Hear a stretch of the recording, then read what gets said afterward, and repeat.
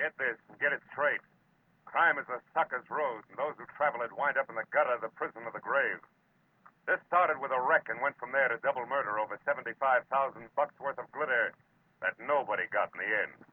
Because I found out just in time what was fishy about the tale of the mermaid. From the pen of Raymond Chandler, outstanding author of crime fiction, comes his most famous character in The Adventures of Philip Marlowe.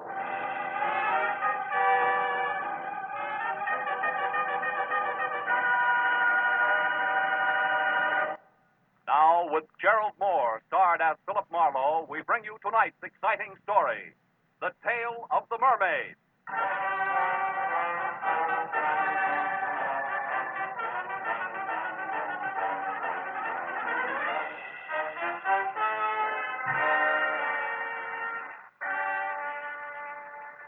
I was still in my office, tucking in the loose ends on a report, while I listened with half an ear to the fabric of city sounds rising from the street below. Fabric ripped suddenly by tires clawing concrete. The shattering crash that followed brought me to my feet. It was a traffic accident, a bad one. I ran to the window, but it had happened around the corner out of sight from my office. So I watched others run for it and remembered grimly that every 30 seconds, somewhere in the country, a thing like that happened. And 1 out of every 16 minutes was fatal. I wondered who had been chewed up in a chromium meat grinder this time as I listened to first the police, then the emergency ambulance, and finally the scavenger truck cleaned the wreck off the street. After that, I went back to my report again and tried to forget about it. But an hour later, that same accident came back into my office. Mr. Marlowe. Yeah? This is Corey Riggs. Yes, Miss Riggs. I'm a nurse at the Warwick Emergency Hospital. Uh-huh. About an hour ago, a man named Stanley Ott was brought in, and he's been calling for you. For me? He was badly injured in an automobile accident on Cahuenga on his way to your office. Wait a minute. Who did you say this was? I'm the nurse assigned to Mr. Ott at the hospital. I just got off duty, and I had to wait until I was relieved before I could call you. I see. Well, look, Miss Riggs, I'd like to help in any way I can, but it's 9:30. Mr. Marlowe, Mr. Ott gave me $250 and told me to call you. Yeah, I know, but And he said that I should give you $200 and keep the 50 for myself. Oh, fine. I'll get clients by proxy. I beg your pardon? Nothing. I'll be right over, Miss Riggs.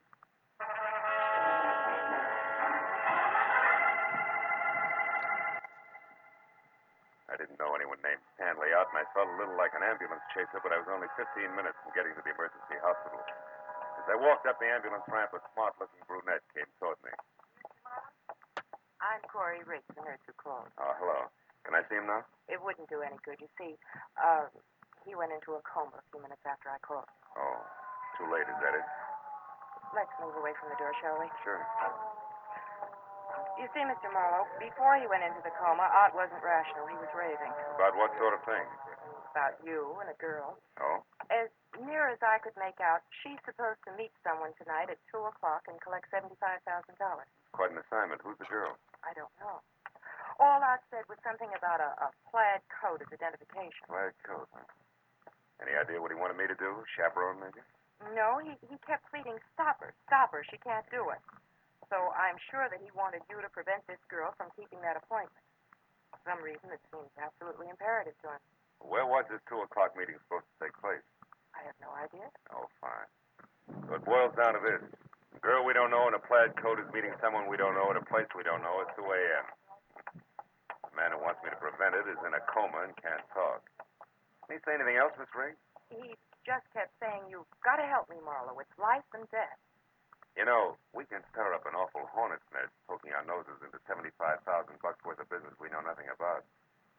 I doubt that we can do any good anyway, because we don't have enough to go on. If he said anything else to even point in the right... Marlowe. What? Oh, wait a minute. He mumbled something once about a Constantine. Constantine? Yes, it's from here. What is it, a boat? I don't know. But at least it's a lead, isn't it?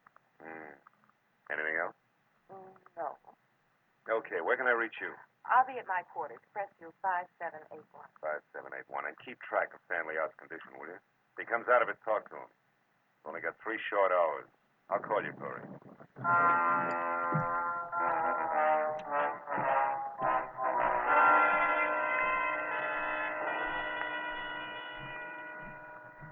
I felt a little weird as I left the hospital because I was traveling on strictly second-hand information as to what had gone on in a delirious mind. But in spite of that, there was still enough coherence in what Corey Riggs told me to make a case.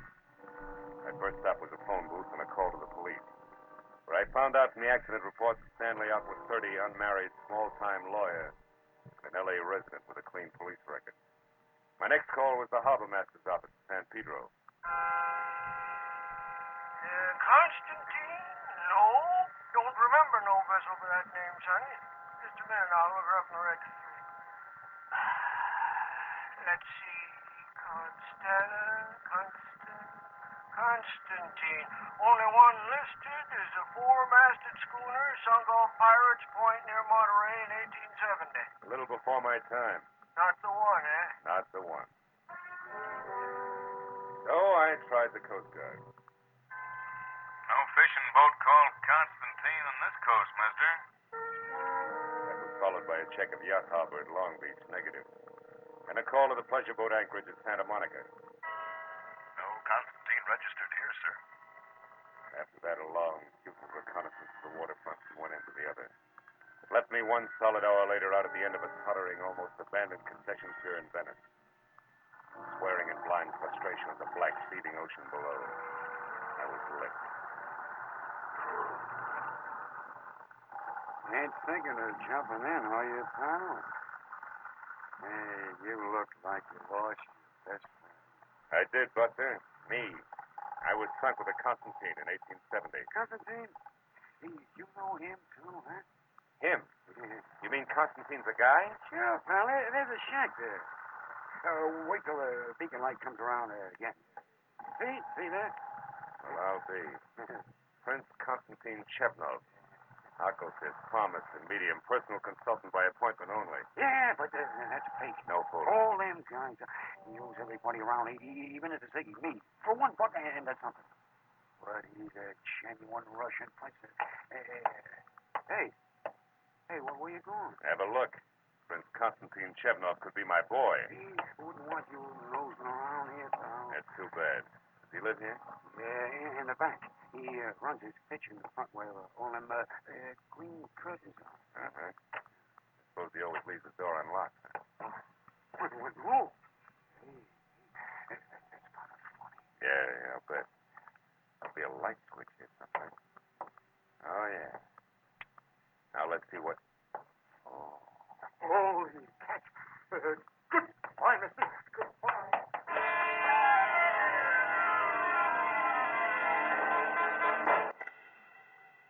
As the little wharf rat darted through the door and scampered away into the darkness, I went over to the body, face up on the cheap, gaudy carpet of the seance room. He was about 35 in a substantial gray business suit stained red in front where the bullets had gone in. His wallet was missing. There was no other identification on him. Gray snap-brim hat was filled a few feet away, so I picked it up to look for initials and found it said a small file card stuck into the sweatband. Typed at the top was the heading, The Mermaid. Owner Otis Van Owen, only relative Evelyn Van Owen, niece. Mermaid stolen November 12, 1948. Insurance paid in full.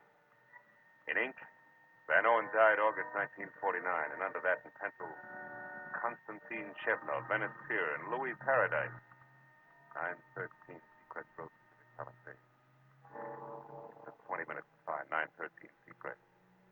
When I stopped and got close enough of what I saw through an open window made Constantine's trap I just left look as reliable as a post office by comparison. It was a miniature Egyptian temple, exotic and dainty, sickening lushness of red velvet and yellow silk. In the center of the room was a bloated little man balancing a long cigarette holder in one hand while he simpered into a honey-colored French phone in the other. I moved up quietly until I could hear him. Sentimental agreement. That is right, Evelyn. Your Uncle Otis and I, we're the best of friends for years. Well, thank you, child. Where are you now? Oh, in the observatory. Good. I advise you to stay there until a few minutes before 2, and you will not forget to wear a plaid coat just to be sure I won't make a mistake. What is it, Bud? What? Sideshow? Careful now. Sudden noises like this gun going off upset Mr. Paradise. What do you find so interesting inside? Conversation. About Not the mermaid, probably. Uh-oh. Glad you dropped that one, Bud, because I bumped you for a nickel. Say nothing but 75 G's. I don't talk things over with punks. I reserve it for the head man. Go do something about it. Okay, Bud, I will. Go on, move. On to the door and inside. The Paradise gets some kind of kick out of stepping on big guys like you. The gopher face shoved his automatic into the small of my back and marched me inside, where the air was thick with cheese inside. The bloated little king with a long cigarette holder had stepped out. He came back fast when the gopher called him. Mr. Paradise. He stared at me from across the room, and his nostrils flared for an instant. Then he simpered again and sidled toward me. The gopher dug at my spine with his gun. Well, now, what is this, Rudy? Snubber, Mr. Paradise. Caught him outside, peeking in the window. Oh, it is a bad night for snoopers. Who are you? Name's Marlowe. And the business? Snooping. He knows about the mermaid, Mr. Paradise. He does. How much do you know? Speak up. She's got a fishtail instead of legs. You dare to joke? Don't! Stand here and take it, big man. You asked for it. Make a move and I'll drop you. I know what you are, Marlowe, but not how much you have found out. Now tell me, because the next time I slap you, it will carry more weight than my bare hand, I promise. You have company, Paradise. Did I get it? No, you keep this baboon under control, Rudy. I will answer the door. Oh, Prince, come in. Paradise, what do you think? How far do you think you can go with my reputation? Do you want to get me hanged? Why, what is the matter, Constantine? You are upset. Upset? I'm out of my mind. Oh, what a shock. And such a stupid thing for you to do. What are you raving about? He found that body on his front room floor, right, Constantine? Exactly. Precisely. And what is more, I did not put it there. Of all the places in the world, why did you pick this one? Paradise, who's this? This stranger here? If you would close your mouth and open your eyes more often, Prince Constantine, you would not be the nervous wreck you are. This is Mr. Marlowe, another snooper. Oh, another one. Paradise. Paradise, listen to me. It's better if we quit. It's better if we don't try it tonight. It's out of hand. I don't like it now. We should get away and come back next year and do it. Don't jellyfish. There is nothing to worry about now. Insurance investigators often work in pairs. Is that not so, Marlowe? Your pitch, round man. You don't need any help from me. You are so right. Rudy and I could be first at your place, Constantine. Now we have the second one here. That is all there are. The danger is over. It's clear sailing from now on. But what about that cadaver you had the audacity to leave lying in my cell? Oh, What about forgive that? me, Constantine. That was a necessity. I am sorry. Now listen. Hey, Rudy. This go on all the time? Yeah. Ain't it awful? And think of all the champagne, caviar, buffala, stroganoff you can buy with the mermaid. I don't care. Just a bracelet, but at the same time it is $75,000 worth of diamonds and platinum. Oh, okay, Paradise. I trust you. Now, we go, huh? My, glass. Yes, Prince. The Glasgow it is. Hey, Mr. Paradise. What should I do with the big boy here? Yeah, you're kind of leaving a loose end around, aren't you, Fatty? If I had the time, Marlowe, I would beat the arrogance out of you a little chunk at a time. Rudy. Yeah? You've got no initiative, but you do have imagination. So use it. Goodbye, Marlowe.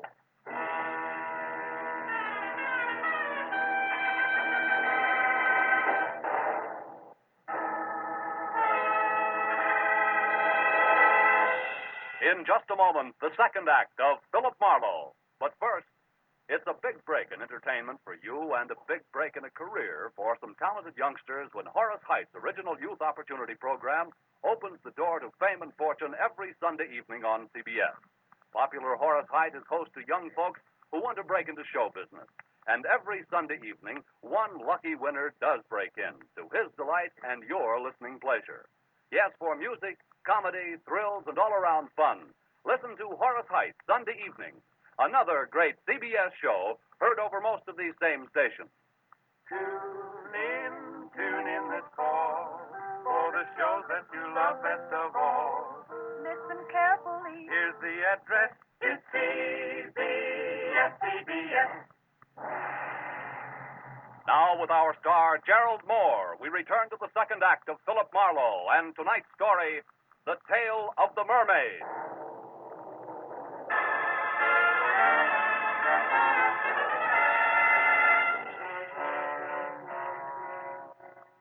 When Louis Paradise hesitated at the door, snarled the suggestion that this henchman used his imagination in disposing of me, and left in lockstep with the white Russian screwball, I got the point.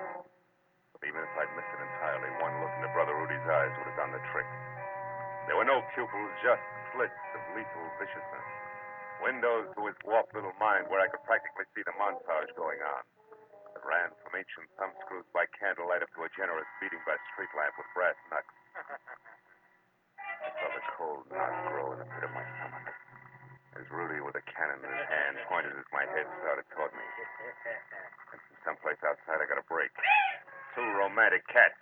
Rudy spun toward the sound. One chance to a customer, Rudy, and you missed. Kill you, Marlowe. I'll blow your head off. Not tonight, gentle soul. Give it to me. I don't want you to hurt yourself until we've had a chance to talk. That's it. Now, lie down.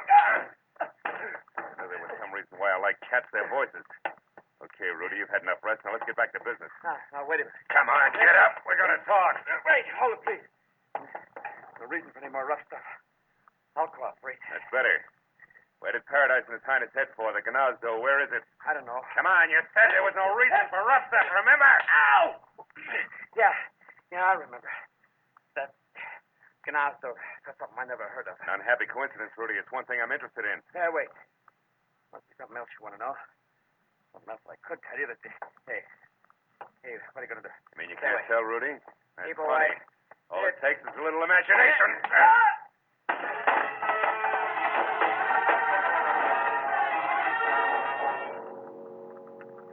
With Rudy out of the way, I started through the place looking for all important answer to what was the Gnazdo.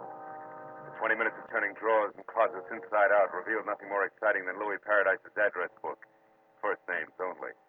And a picture of a girl named Toodles who belonged to the Roaring Twenties.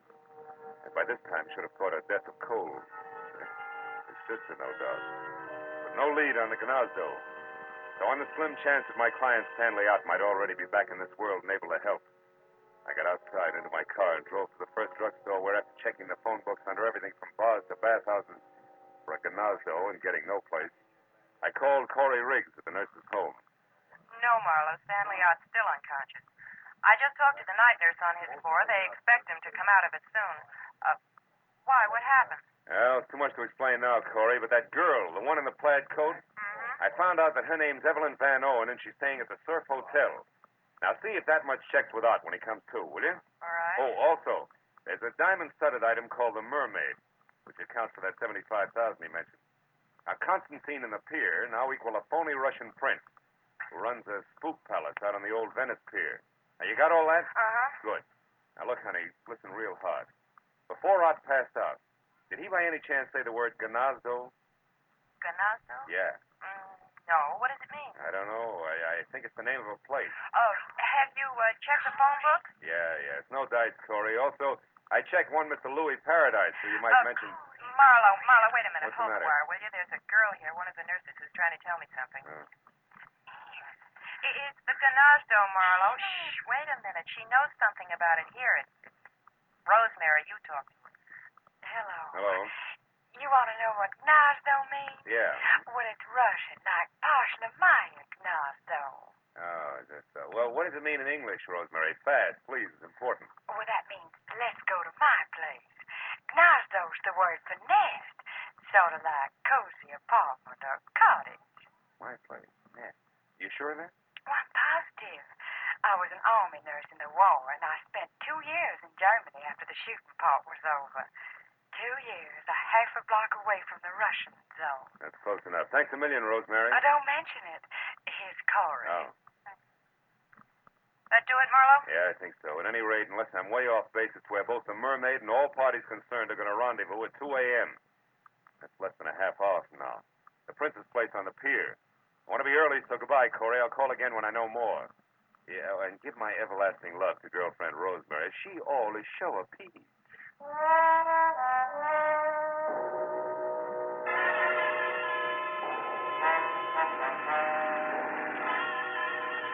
There was still a few parts missing, the way there always are.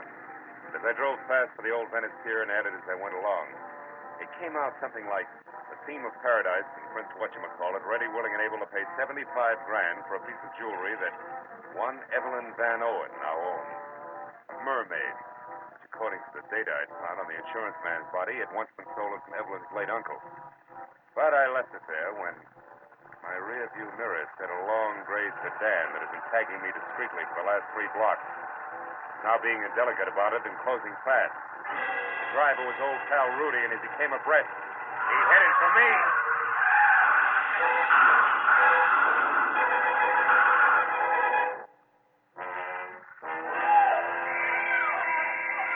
All right. You're okay, Mac. Don't you worry about a thing. We'll have you out of there in a minute. Hey, can't you knock out that horn? He knocked out the horn. What do you think we're trying to do? It ain't so easy getting my hand past the squeaking horse. You know? Oh. Well, that's better.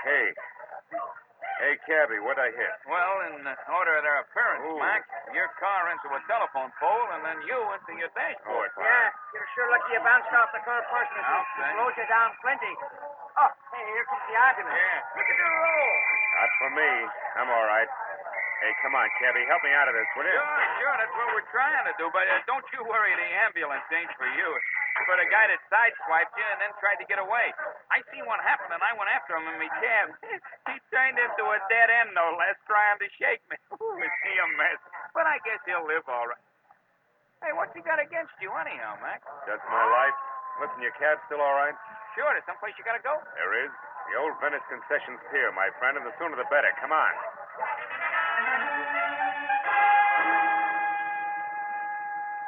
Maybe my head against the dashboard was exactly what I needed. Because right then and there, the method of Rudy's handiwork made me think of an angle that I'd neglected almost completely. My unconscious client had not wanted me to get the mermaid or the $75,000, but to stop Evelyn from keeping her rendezvous, which at this point I figured could mean but one thing. It was exactly 2 o'clock when the cab slammed to a stop near the pier. I piled out and ran onto the empty, fog-dampened planking that led to Prince Constantine's shack. Nothing but mist moved over the pier. No unusual sound broke the pattern of waterfront noises. I thought momentarily that I was still in time to prevent what Stanley Out somehow knew was going to happen. That Louis Paradise and his eccentric sidekick intended to get the mermaid from Evelyn, but pay off in only one way.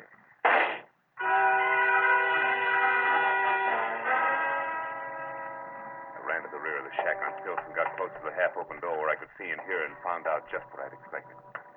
In the storeroom, spread out and very still on the oil-soaked planks that were a makeshift floor, was a lifeless form.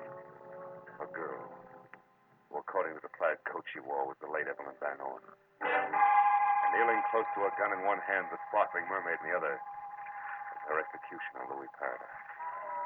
Next to him is number 1 boy, Prince Constantine Chevnov. Not very happy. A fool to shoot her was stupid. Yeah. 75 grand, stupid. Or would you have preferred that I pay Miss Van Owen in cash?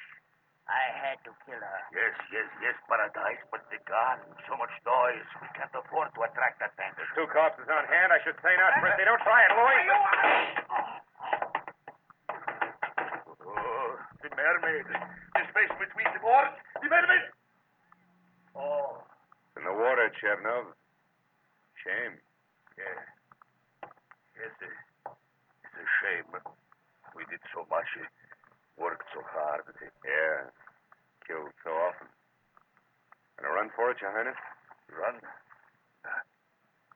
No, Paradise is dead here. Without Paradise, I am not so brave.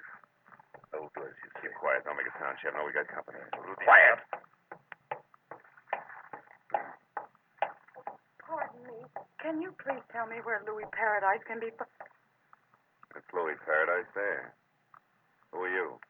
Evelyn Van Owen. What? Van Owen? The woman who was supposed to sell the mermaid to Paradise? That's right. But on my way over here, just after I left my hotel, somebody struck me, knocked me out. Took my coat there and my purse and ran. Your purse with the mermaid, no doubt. Yes. And that, Miss Van Owen, makes this angle shooter here. Yeah. The very dead nurse, Corey Riggs. Let's get out of here.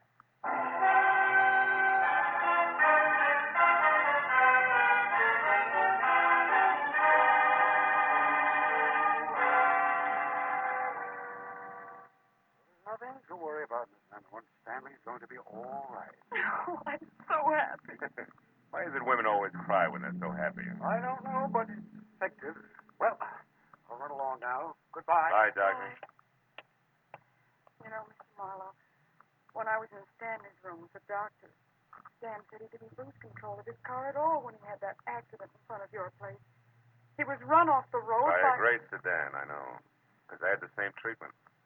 One of Louis Paradise's henchmen, Rudy. Where's your car, honey? I'll walk you out. Just outside the front door. Mm-hmm. Tell me, did I tell you why Rudy roughed him up? Yes, in a way. You see, I told Stanley about the deal with the mermaid, and he thought it all sounded a little phony. Can't understand why. He's a lawyer, you know. Our legal side mine. He said meeting anyone at 2 in the morning was ridiculous, so he investigated as much as he could because he was worried about me. We're engaged No, I now. never would have guessed. And he found out that Mr. Paradise was a fence. And Stan said that probably he never intended to give me the $75,000 for the mermaid at all. That they intended to kill me. Here we are. Tell me, why did you get in touch with Paradise in the first place? Just following Uncle Otis's instructions. He gave me the mermaid when he was dying. He told me if I wanted money to sell it only to a Mr. Paradise, but not to mention it to anyone. Your uncle faked a robbery, collected the insurance money, and then let you sell the mermaid to a fence, huh? Lucky for you that Nurse Corey Riggs was clever. She put together just enough of Otis' gibberish to know that there was something good to be had, and then got me to unravel it for her. When she tried to collect your $75,000. Oh, here's my car. Well, Evelyn, a little while you were a rich woman. Now it's all gone. How do you feel? I'm alive. And loved. Yes, well, that answers my question. Good night, baby. And good luck.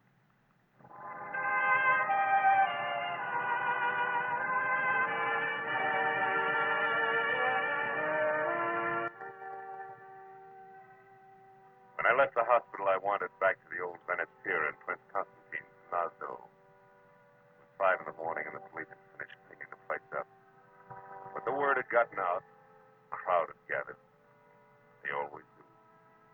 Curious, restless, sordid crowd, equipped with everything from grappling hooks to homemade diving helmets. All climbing over each other for a chance to fish for the mermaid. She who had brought death to 3 people, injury to 2 others in the course of one night. Suppose they found her. What then? A lot of glittering pieces of white coal set in a metal frame we call precious. Look at the sucker's grass. That's all, Marlowe. Home and to bed.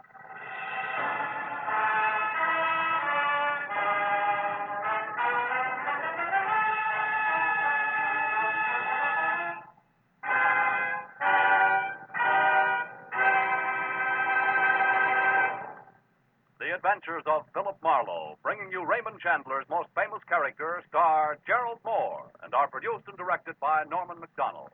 Script is by Mel Donnelly, Robert Mitchell, and Gene Levitt.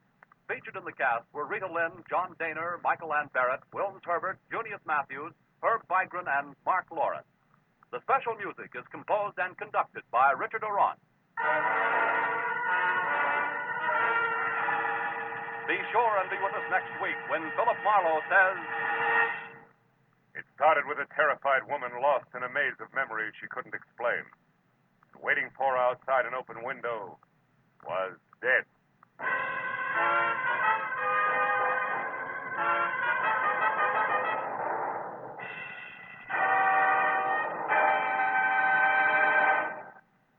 Another show has joined the CBS Sunday Night Parade. It's The Contented Hour, starring Buddy Clark and featuring the finest in popular and semi-classical music.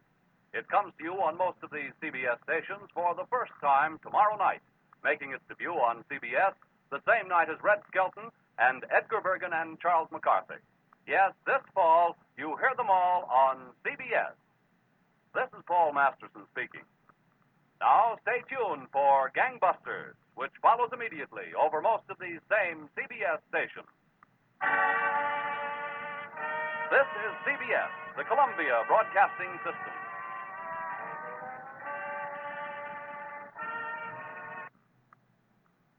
Get this. this and get it straight. Crime is a sucker's road, and those who travel it wind up in the gutter, the prison, or the grave. This started with a terrified woman lost in a maze of memories she couldn't explain. And waiting for her outside an open window was death. From the pen of Raymond Chandler, outstanding author of crime fiction, comes his most famous character in The Adventures of Philip Marlowe.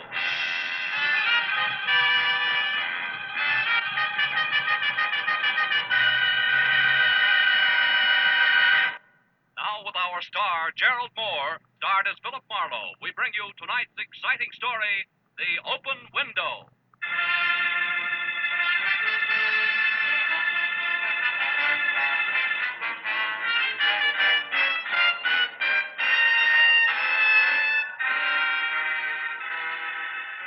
California's a year-round kind of place, where each day blends into the next with a sort of sunny indifference. But the one just passed had been a little special. It was the cool, crisp autumn weather that reminded you of the East, where autumn meant kicking your way through knee-deep drifts of brown and yellow leaves, along a rutted country road that hinted of adventure at every turn. Yeah, that's the kind of a day it had been. But now, at a little past 8, as I stood at the window of my third-floor apartment, stared out over enough improved Los Angeles real estate to house maybe 500,000 people that tonight I wanted no part of, because the world was out there minding everybody else's business, while I was in here minding my own. In here, everything was in order and cozy. I could read if I want to, write a letter if I want to, or just relax with... Oh, no. Your name's Philip Marlowe? Yeah, why? I have that name and this address written here on this card. I was supposed to see you. You know me? Oh, no, frankly, I don't. What were you supposed to see me about? Who are you, Mr. Marlowe? What sort of business? I'm a private detective. Private detective? Wait a minute. It's not that bad a racket. Oh, now, look. Why don't you come in and we'll talk this over, huh? Come on. There. Sit down, won't you? You look like a newly beef accused of drink. You want one? No, thank you. Just need to rest a moment. Oh. I've been walking for hours. Well, now, tell me, what is it? A man, I think. Someone's been following me. I was followed here, I'm sure. I don't know why. Really? This is Los Angeles, California, isn't it? I keep thinking that I feel as though it should be Vancouver, British Columbia. Oh. I don't know how I got here or why I want to see you, but I've walked until I'm nearly exhausted, and I found that I'd written your name and address on this card here, so I decided to come and try to find out. Now, tell me, do you know who you are? No, I don't know. This man you're afraid of, do you know him? But I believe he knew me. He reminded me of Vancouver. That frightened me. I seem to remember I saw him a year ago. Maybe it was just the day before yesterday. See how crazy that sounds. But I can't help it. I can't remember. Yeah, take can't. it easy. Now, you better lie down on the divan. That's it. Come on. Atta girl. Look, I think we ought to call a hospital and see it. Stay where you are. It's company in the hall. Maybe for us. Now, just take it easy. Hey! Hey, you hold it! Hold it up there! Oh, great. What's it, Mr. Marlowe? I couldn't see. Don't let it bother you now, honey. It's probably just one of my clumsy neighbors. He never watches where he's going. You know, the other night... Stop, please. Whoever was out there was looking for me. I know he was. I know it. Now, look, honey. Isn't there something you can tell me? Don't you remember anything? I don't know. Yes. Look in my purse. There's things in it I don't understand. Maybe the... Gee. Address on a piece of brown paper. 8400 North Virgil. Tompkins. That mean anything to you? Snapshot album with one of the pictures.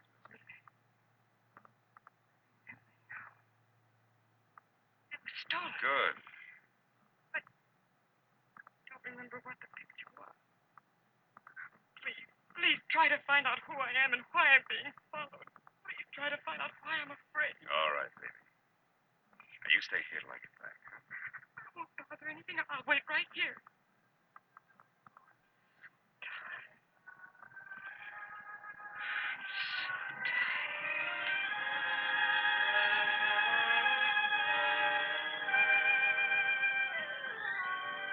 I figured what she needed most was rest, and she was getting that fast, so I dropped the items from her purse into my pocket, snapped the lock on my apartment door, and left. My first stop was the phone downstairs in the lobby, where I found out that the Missing Persons Bureau had no one on file answering her description. My next stop was 8400 North Virgin. A half hour later, I found it. A crumbling stucco rooming house in a welter of knobby hills, huddled with other ramshackle houses that years ago had abandoned any hope of beauty. The face of the leaky, bobbing oil wells that had invaded the neighborhood like a horde of huge, greasy grasshoppers. I walked past one of the creaking monsters in the front yard, then down a grimy hall with door marked Manager Jacob Philpotts, below which some neighborhood wag had penciled Stinks. Wasn't funny. Neither was Jake Philpotts. Yeah. What is this? Speak up, Sporty. I'm very busy killing a soldier. What's on your mind besides your hat? Okay, comic, I want to see Tompkins. Oh, you want to see Tompkins? That's what I said. Well, you're too late, Sporty. He's gone. Flew the coop. Took the 500 berries and shoved off 2 hours ago. Well, where? Well, for his hometown, I guess. Vancouver. It's way up in Canada. Which is a long walk, Sporty, so you better get started. Bye. Wait a minute, Jake. Huh? Where did Tompkins get the 500? Where did he get? Well, some classy guy gave it to him. Classy guy. Why? Well, to get out of town and stay out. So he does. Uh-huh. But first he pays back all his back rent and buys me a bottle besides. Wasn't that sweet of him? That stuff over there? Yeah. Must have hated you. Who was the classy guy? Why do you want Tompkins out of town? Why you want Tompkins? Well, how do I know? What am I, an encyclopedia? Hey, look, Nosy, my whiskey's getting cold, so why don't you run along? I want to know who the guy was, and I want it now. Oh, so you're going to start pushing, huh? You want to fight, huh? Okay, put him up. Come on. Take it easy, Put him up, Buster. put him Take up. it easy. You'll beat yourself to death. Now, let's negotiate. Prop up against the wall, and I'll talk to you. What about a price for another bottle of that stuff? I wouldn't like to see you wait. Another bottle? That's what I said. Oh, well, that's different. That's really nice of you, Sporty. Not really, kid. I'm trying to poison you. Now, what was Tompkins' racket? Oh, gardener, carpenter, handyman. Nothing much. Who was the classy guy that bought him off? Let's see. His name right on the tip of my tongue a minute ago. Red-headed, flashy vessel, had a sort of a... Palmer. Yeah, boy. Yeah, that's it. Palmerly. Very good. Now, one more. Where can I find him? Well, he says something about running the pearls.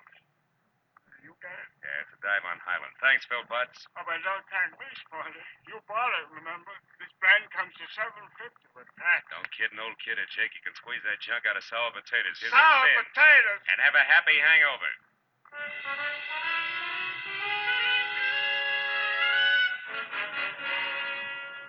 Outside, the smell of the oil well as I passed it was welcome by comparison to Jake, which made it tough to reconcile anything I'd seen at 8400 North Virgil. The girl asleep on the dive van in my apartment.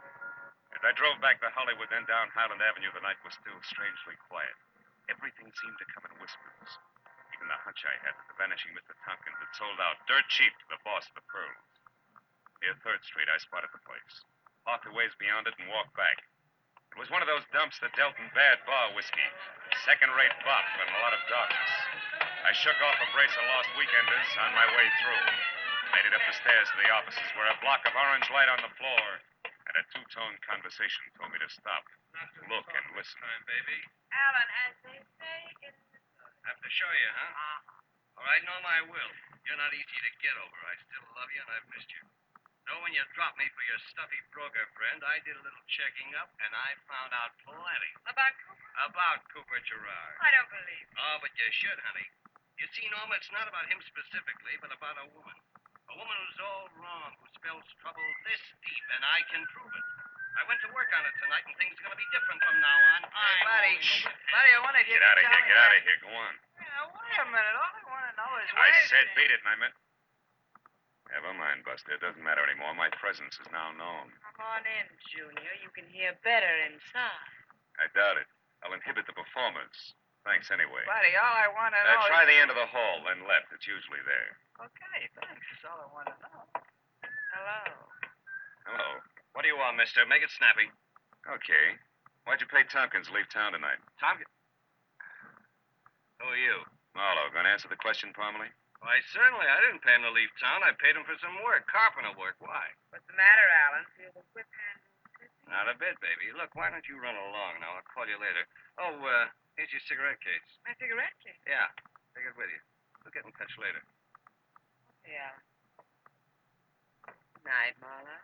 Good night, Miss, Picasso, not the vinegar.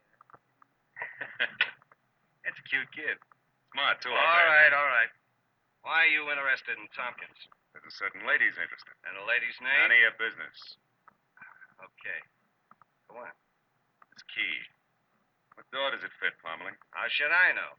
Have you got anything else? Isn't that enough? Not enough to worry about, Marlowe, so I suggest that you leave. And in case you have any doubts, this thing goes off awful easy. I see your point. Yeah.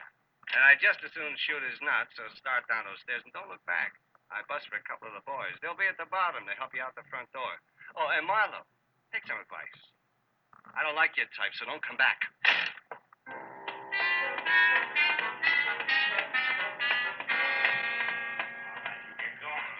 The boys escorted me politely as far as the sidewalk and gave me a send-off that plowed me into the gutter.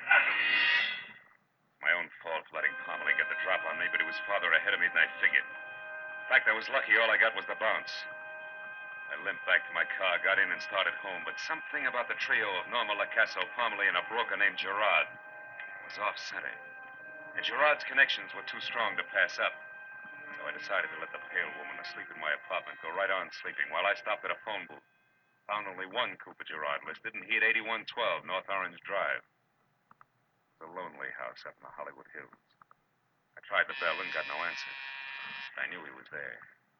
I slipped the enigmatic key out of my pocket and listened to the music coming from inside. I stuck it in the lock. Turned. Listened to the footsteps inside, so I pulled it out fast and let the party on the other side of the door do the honors. What is it? So, Mr. Gerard? Yes, I'm Cooper Gerard. What is it?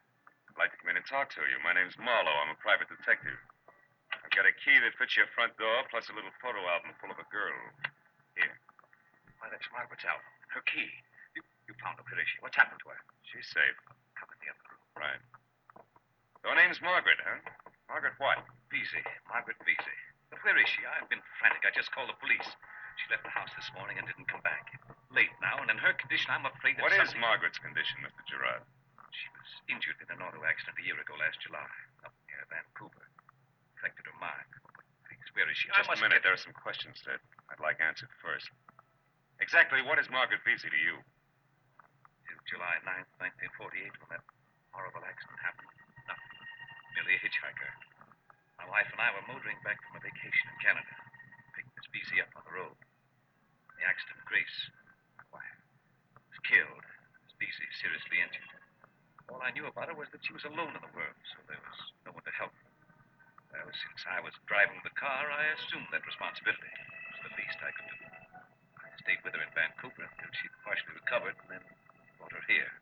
She's been with me ever since. Now, will you please take me to her? The story doesn't end there. What do you mean? Margaret Vesey's in trouble and she's scared. What do you know about a man named Tompkins? Why? Nothing. I don't know any Tompkins. You do know a Norma Lacasso, don't you?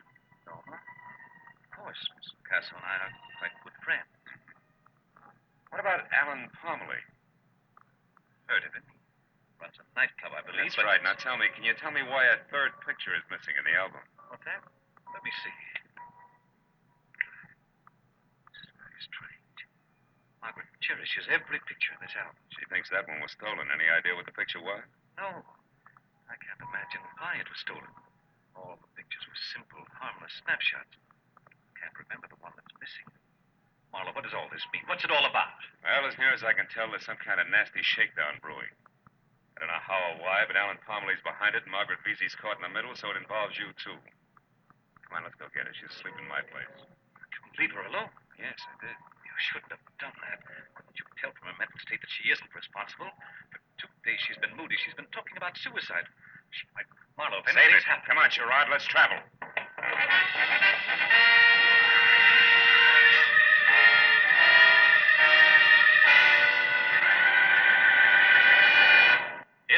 moment, the second act of Philip Marlowe.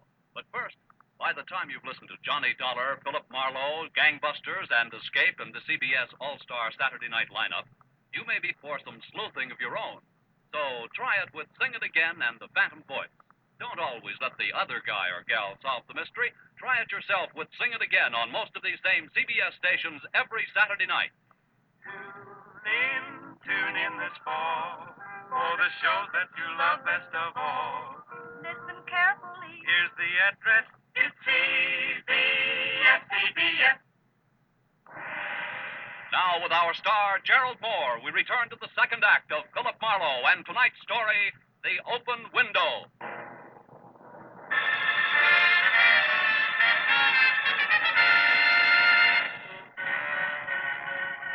It took 10 minutes to get from Gerard's house to my place. I knew because he reminded me of each one as it passed. But when we turned onto Franklin, where we could see my apartment house, the word hurry stuck in his throat. An ambulance was pulling away from a tight knot of people standing on the concrete driveway beside the building. And 3 floors above them, glowing like a single ugly, unblinking eye, was the window of my own apartment wide open.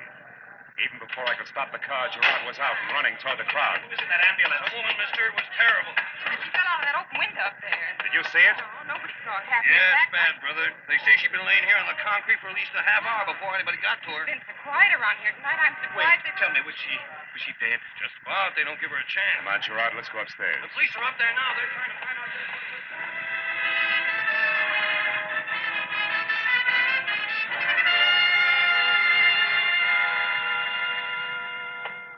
You say the woman came here to your apartment, Mr. Marlowe, and asked you for help. Is that right? That's right, officer.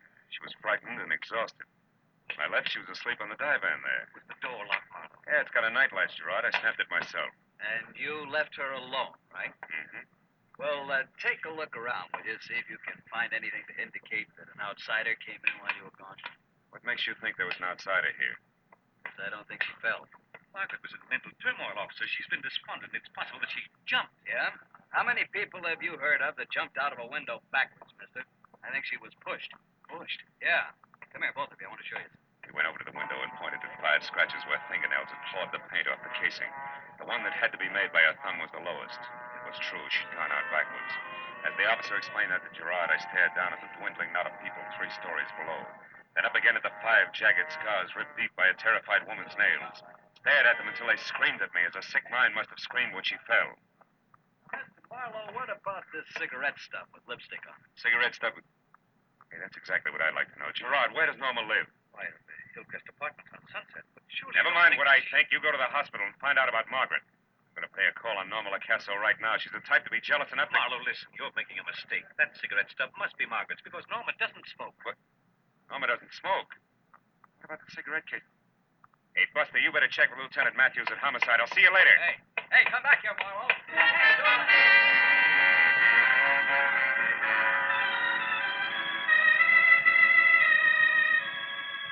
The Hillcrest Apartments fit Norma Lacasso to a T. They were sleek, soft tones of burnished wood, streamlined in glass. Just enough chrome around for glitter. And when she answered a door in glossy green, lounging pajamas edged in gold, smiled and tossed a head of hair that was almost burgundy back from her face, I knew what Alan Pomeroy meant. Loving Norma Lacasso would be hard to get over. Hello, Junior. Don't tell me you're joining the league, too. Fast. Skip it, baby. I'm coming in. Do you mind? They do any good? Mm-mm. Get comfortable. I'll mix you a drink or something. Hey, Norma, you know Margaret Vesey, don't you? That peculiar girl that stays at your house? Yeah, I met her once. A little while ago, she dropped 3 floors from an open window to a slab of concrete. Lay there over 30 minutes before she was found. Oh, that... Look at me like that. I mean it. I like Margaret. So do I. Well, she didn't fall. She was pushed. Got a cigarette? Sure. Yes. Thanks. Oh, just one cigarette costs like that? Man, it's a lousy. You're supposed to pass the case and let the guest help himself. Marlowe, you're hurting. And I'm going to keep right on twisting until that solid gold cigarette case drops. That's what I adore about men. They're full. That's better. Fella, I'd help yourself. The picture's there under the bottom layer of cigarettes. But why it's important is beyond me. It's important to Pomeroy, baby. He had you smuggled out of his office so I couldn't find it. Margaret and Gerard, it's a little amusement park. Mm-hmm. They're Vancouver, probably. Told me how he used to take her out while she was recovering from that accident. So what? The autographs. Oh, that's what else. Yeah, this was hers. This must be his, even the hottest day in Vancouver's history. That's it. That's all of it. Now, will you apologize for these welts on my arm? I don't get it. All the old screw. The only way it would make any sense is... Homer, where's your phone book? Over there under the phone. Why? What have you got, Mama? Just an idea so far. Stick around. It's the U.S. government. 4 assets. Weather Bureau. Chronological records here. Mutual. 644.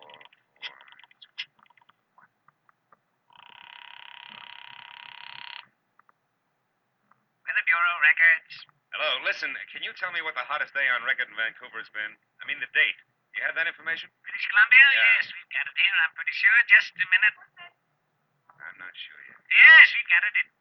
Hello? Yeah, I'm here. Go ahead. The book says the hottest day up there was on July 3, 1948, when the temperature reached 3. 92 degrees. Some deep record, huh? That's a nice place, Vancouver. I was up there one year. Yeah, thanks, friend. The Weather Bureau has just lifted a cloud from a lady's mind. Hope you did it in time. So long. Hey, didn't you? It works. Well, aren't you going to pull a gun? They always do about here. Not me. I've got...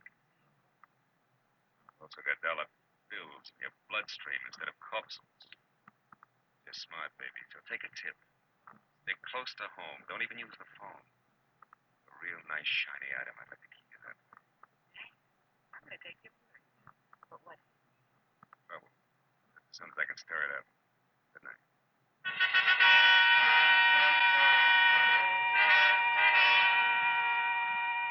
Norma's and the time that had gone by, I figured my best bet was Gerard's place, but I was wrong. It was deserted, so I took the next best, which was Alan Pomeroy's The Pearls. It was well after 2 o'clock when I got there, and the club was closed, but the lights were on, the office was upstairs. I parked, slipped around to the back and up a flight of iron stairs to a metal door at the top. I pressed my weight against it and very gently turned the knob, and tugged softly, and it swung open without a sound. Voices in the same square of orange light on the floor said that Pomeroy's office was open again. So I eased my gun into my hand and moved so I could see him. A pair of jackals coming to terms over the Since I know carcass of your a little fawn. secret, Mr. Gerard, the proposition I'm offering is perfectly fair. What is it? First, that you stop seeing Norma Lacasso. I mean, stop. Go on. Second, that you deliver $5,000 here to me by the end of the week. You must have got a lot of insurance on your wife, Gerard. Double indemnity, too. Am I asking too much? Blackmail leaves me no alternative. You're so right. How did you find out that she's not Margaret Beasley? Ha! Beautiful break. When you started seeing Miss Lacasa, I began checking up on you, and 2 days ago, that checking up led me to the strange woman you called Margaret Vesey and a character named Tompkins. Ever hear of him? No. An itinerant gardener was looking for work at your place. Also, Gerard, an itinerant gardener who knew your Margaret Vesey, who knew her as someone named Grace, and Grace Gerard left me, but yet was your wife. When he called her Grace, it scared her. She couldn't do it, but I could. So I see. Where is this Tompkins now, Pomeroy? Oh, don't worry about him. I sent him away. He'll keep his mouth shut. He used to be a gardener on the wealthy side of Vancouver, where your wife lived. Small world, eh? Very small. Look up. Now, wait a minute, Gerard. I'm going to kill you, Pomeroy. I knew something like this would happen someday. My wife was getting a memory back. She was beginning to remember things. To realize that she wasn't really Margaret Beasley at all. Margaret Beasley had died in the accident. I pushed her out of an open window. I was expecting to assure me that she'll be dead by morning. She missed neither with you, I'm sure. Excuse me, your belly, Gerard, if you move 1 inch. You, Pomeroy, come around here. Wait for your desk. Come on. This time I'm glad to see you, Marlowe. You're the lesser of 2 evils. That's great. Well, it was a sweet story, fellas. Between you left out only one thing, the picture. You got it from the little album because you needed some tangible proof, didn't you, Pomeroy? And it cinched the deal because the accident happened on the 9th of July. Gerard here had his picture taken with a supposed hitchhiker on Vancouver's hottest day, which was July 3rd. 6 days before he claims to have met the girl. Picture. How'd you manage to master stroke, Gerard? The switch in identities in the first place. Come on, talk. What is it? It was a mistake. Both Miss Beasley and my wife were in the car at the time of the accident. The car burned. And somehow or other, later at the hospital, Margaret Beasley died, identified as my wife, Grace. Since her memory was gone, you made the switch complete and called your wife Margaret Vesey and left it like that. You know, Gerard, I hope you make a break for it. Just once before we get to headquarters. Let's go. You too, Pomeroy, move. All right, but you'll have a hard time sticking me, Snoop. I haven't done anything. Oh, yes, you have. Attempted extortion. As of right now, you just incited a rat.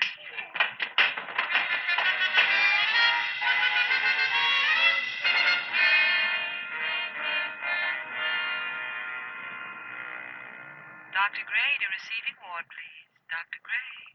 He's in here, Mr. Marlowe. Sure it's all right if I see you now, Doctor? After what you just told me, I think it's a good idea. The condition has changed somewhat. He responded better than I expected, but he can use some life experience. Maybe you can get. I hope so. Don't take too long, then. Well, Grace, I'm Philip Marlowe, remember me? I do, Mr. Marlowe. Oh, good. I just stopped by to tell you that I have all the answers to those troublesome questions in your mind. Don't be afraid of them anymore. You've nothing to worry about now except getting well. Can't remember where I've been. Now, you've been away, Grace, for a long time. Now you'll be going home soon. Friends. Run along now. Back tomorrow when you're feeling better. Have a long talk, then. Margaret.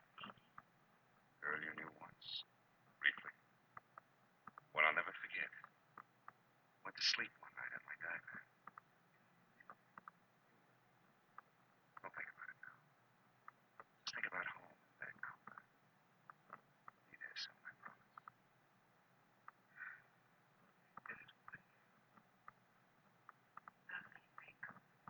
Yeah.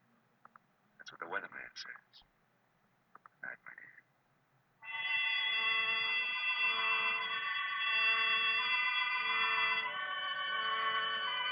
When I finally got home, the air in my apartment was thick, full of stagnant fear and stale tobacco smoke. So I went over to the window and opened it up.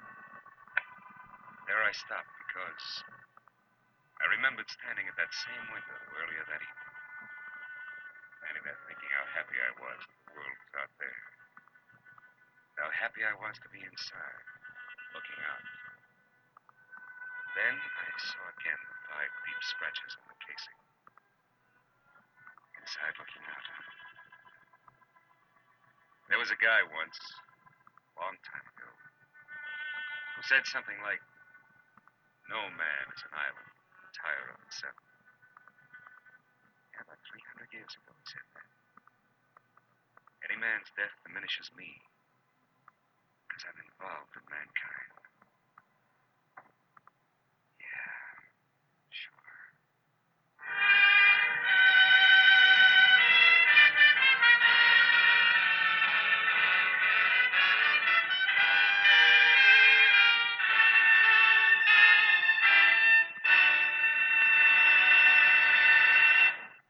The Adventures of Philip Marlowe, bringing you Raymond Chandler's most famous character, star Gerald Moore, and are produced and directed by Norman McDonald.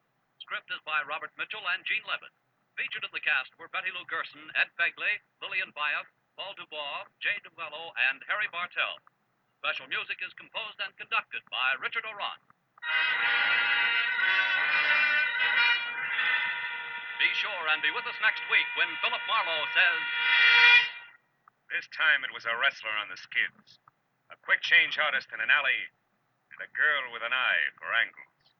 All met destruction because 100,000 easy bucks caught him in a stranglehold, which none of them wanted to break.